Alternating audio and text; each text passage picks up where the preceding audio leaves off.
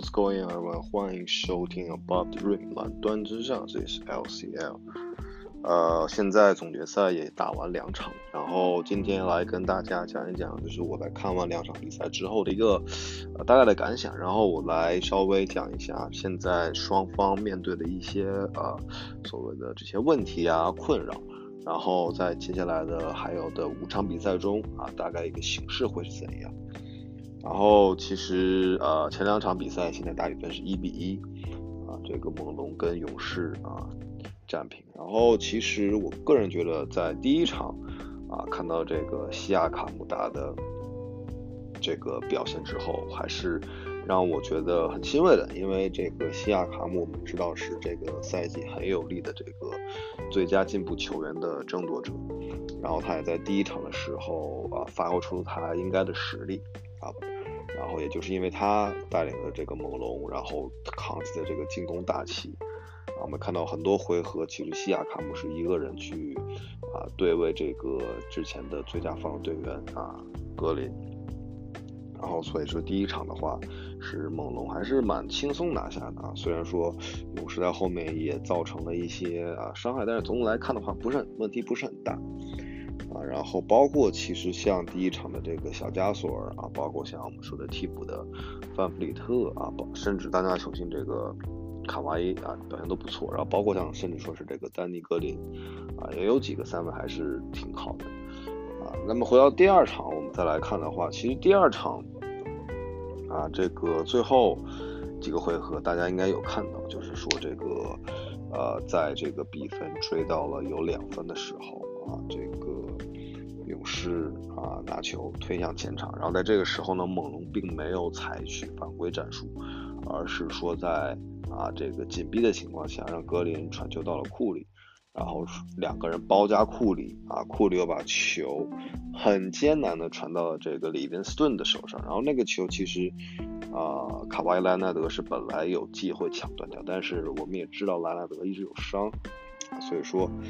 这个差一点点没有抢到然后利文斯顿一个妙传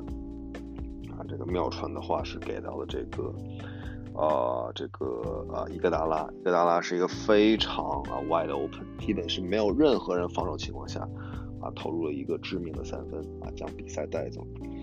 然后其实有几个点我从第二场看完之后，我觉得其实现在 Nick Nurse 整个的这个防守的安排还是非常不错的因为知道其实如果猛龙跟这个勇士去对拼这个进攻的话，猛龙的胜率是非常低的，因为我们知道这个勇士队有这个水花兄弟Splash Bros 克雷和科库里包括像还在受伤的这个考辛斯刚刚复出的考辛斯，还有这个在受伤的这个杜兰特这个勇士的进攻手段是非常多，虽然现在勇士也面对这个大面积的伤病问题，但是有比进攻的火力相对于猛龙只有卡瓦纳的一个稳定的点来说，勇士还是非常的占优势的。所以说 Nick Nurse 在上一场他最后排出的是一个4个人站成2-2的一个 zone， 然后剩下1个人就是范弗里特或者洛瑞就去追这个库里，一直让他在第4节是零出手这个防守策略看来还是比较成功的成功压制住了这个勇士的一些进攻，但是很可惜在这个第3节刚回来这个一波18-0还是在第2场让猛龙这个把上半场的一些优势化为这个泡沫这个第2场其实看下来之后有很多点我觉得还是需要讲一下。第一就是这个勇士的这个包括刚刚伤愈复出的考辛斯以及又受伤的汤普森和还在养伤的杜兰特，这3个人对于勇士的未来这5场比赛中的一个这个影响什么说考辛斯在第1场刚刚回归这个时候打的是非常一般的，但是呢在第2场他是慢慢找一些手感，是首发出场，让我们知道现在这个卢尼科邦卢尼也是这个叫肋软骨骨折基本上是总决赛是没戏了然后现在的话能用的就是有考辛斯、博古特这2个比较有经验，然后实力比较强的球员，然后像这个乔丹贝尔、Damian Jones 可能贝尔会有一些上场时间，但是我觉得可能在这个中锋的位置上应该是考辛斯、博古特来这个对分，然后因为有时候格林还会去打这个5号位，所以说他这个内线应该是这么一个这个轮换的这个搭配。然后其实博古特我们知道他之前是跟勇士拿到过冠军然后有几个球我们看到就是说在这个猛龙对于这个库里的包夹可以让博古特在内线有很大的空间去空接有几个球是这样子的。然后刚刚说到那Klay Thompson 其实第二打得非常好他的这个整个的这个进攻的这个效率也是非常的高，应该是整个勇士队效率最高的。他是这个只打了32分钟的情况下，就是17投10中3分球6投4中，拿到了25分，是全队的最高分。只打了32分钟就拿到全队最高分。这个像库里的话，他慢慢在第二场虽然一开始手感并不是很好，但是后来由于在这个球这个队友一直喂球，最后是拿到了23分整个表现还是不错的。但是整个的这个现在看下来，这个勇士的轴还是格林，在第3场又是一个接近3双的数据，在第2场又接近3双的数据其实在第3场跟第4场，我觉得如果杜兰特可以说付出贡献一些进攻的火力，哪怕不是100%的这个实力，我觉得猛龙很有可能也会输掉这2场比赛但是也不能说这么绝对，因为我们看到的其实在这前2场比赛中虽然说这个西亚卡姆洛瑞小加的表现是时好时坏，但是莱纳德还是一如既往的很稳定还有就是这个替补的范乔丹上一场又拿到17分，包括他对库里的整个的防守，我觉得是非常到位。所以说如果说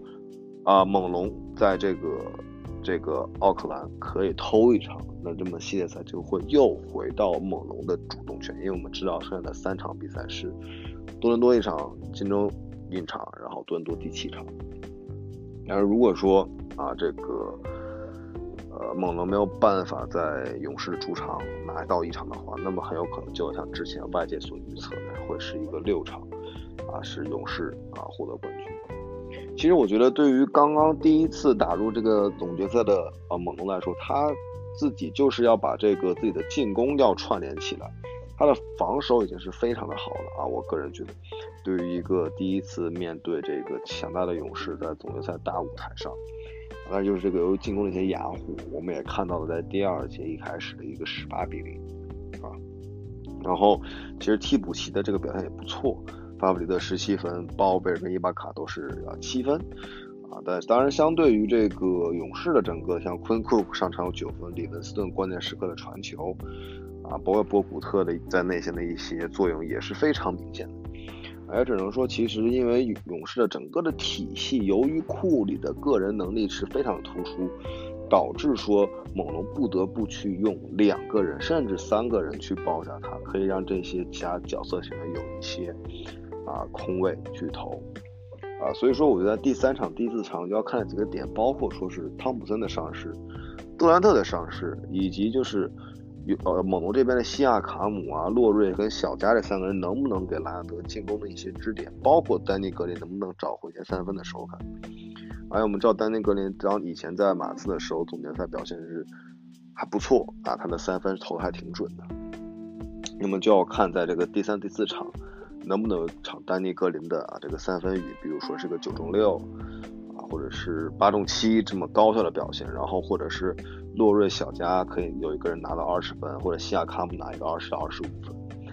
这样的话猛龙才有可能获得胜利。因为就算你防守再好，对于勇士整个的体系，它整个的这种串联跑位，包括是库里有时候甚至去给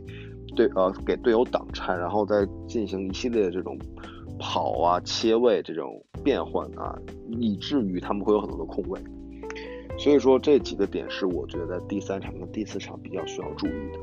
那么看下来，其实今年的这个总决赛前2场还是很精彩的而且猛龙也让人眼前一亮。然后我们就要实时跟进了，看一看就是伤病包括是这个排兵布阵所以呢我也会再跟大家继续来做一些包括是第3场的一些前瞻，第3、第4场这2场是非常的关键所以说到时候可能跟大家做节目聊一下。那么也希望朋友们可以就是在评论区比如说留言，你觉得这个总决赛的走势会怎样啊？很多人说今年的这个比赛没有很精彩，然后包括像我看了一下，在美国的整个收视率也是近几年最低的，因为是在多伦多打嘛，所以说不是一个那么大的球市。但是如果你有看多伦多的这个包括它侏罗纪公园，是一个非常大的球迷的一个现场看球整个多伦多的球迷还是非常的激动，然后他们也很希望说球队可以拿到冠军包括像 Drake 他们这个大师对吧？我觉得也是很有意思的，然后也会跟大家继续聊一下那就今天就到这边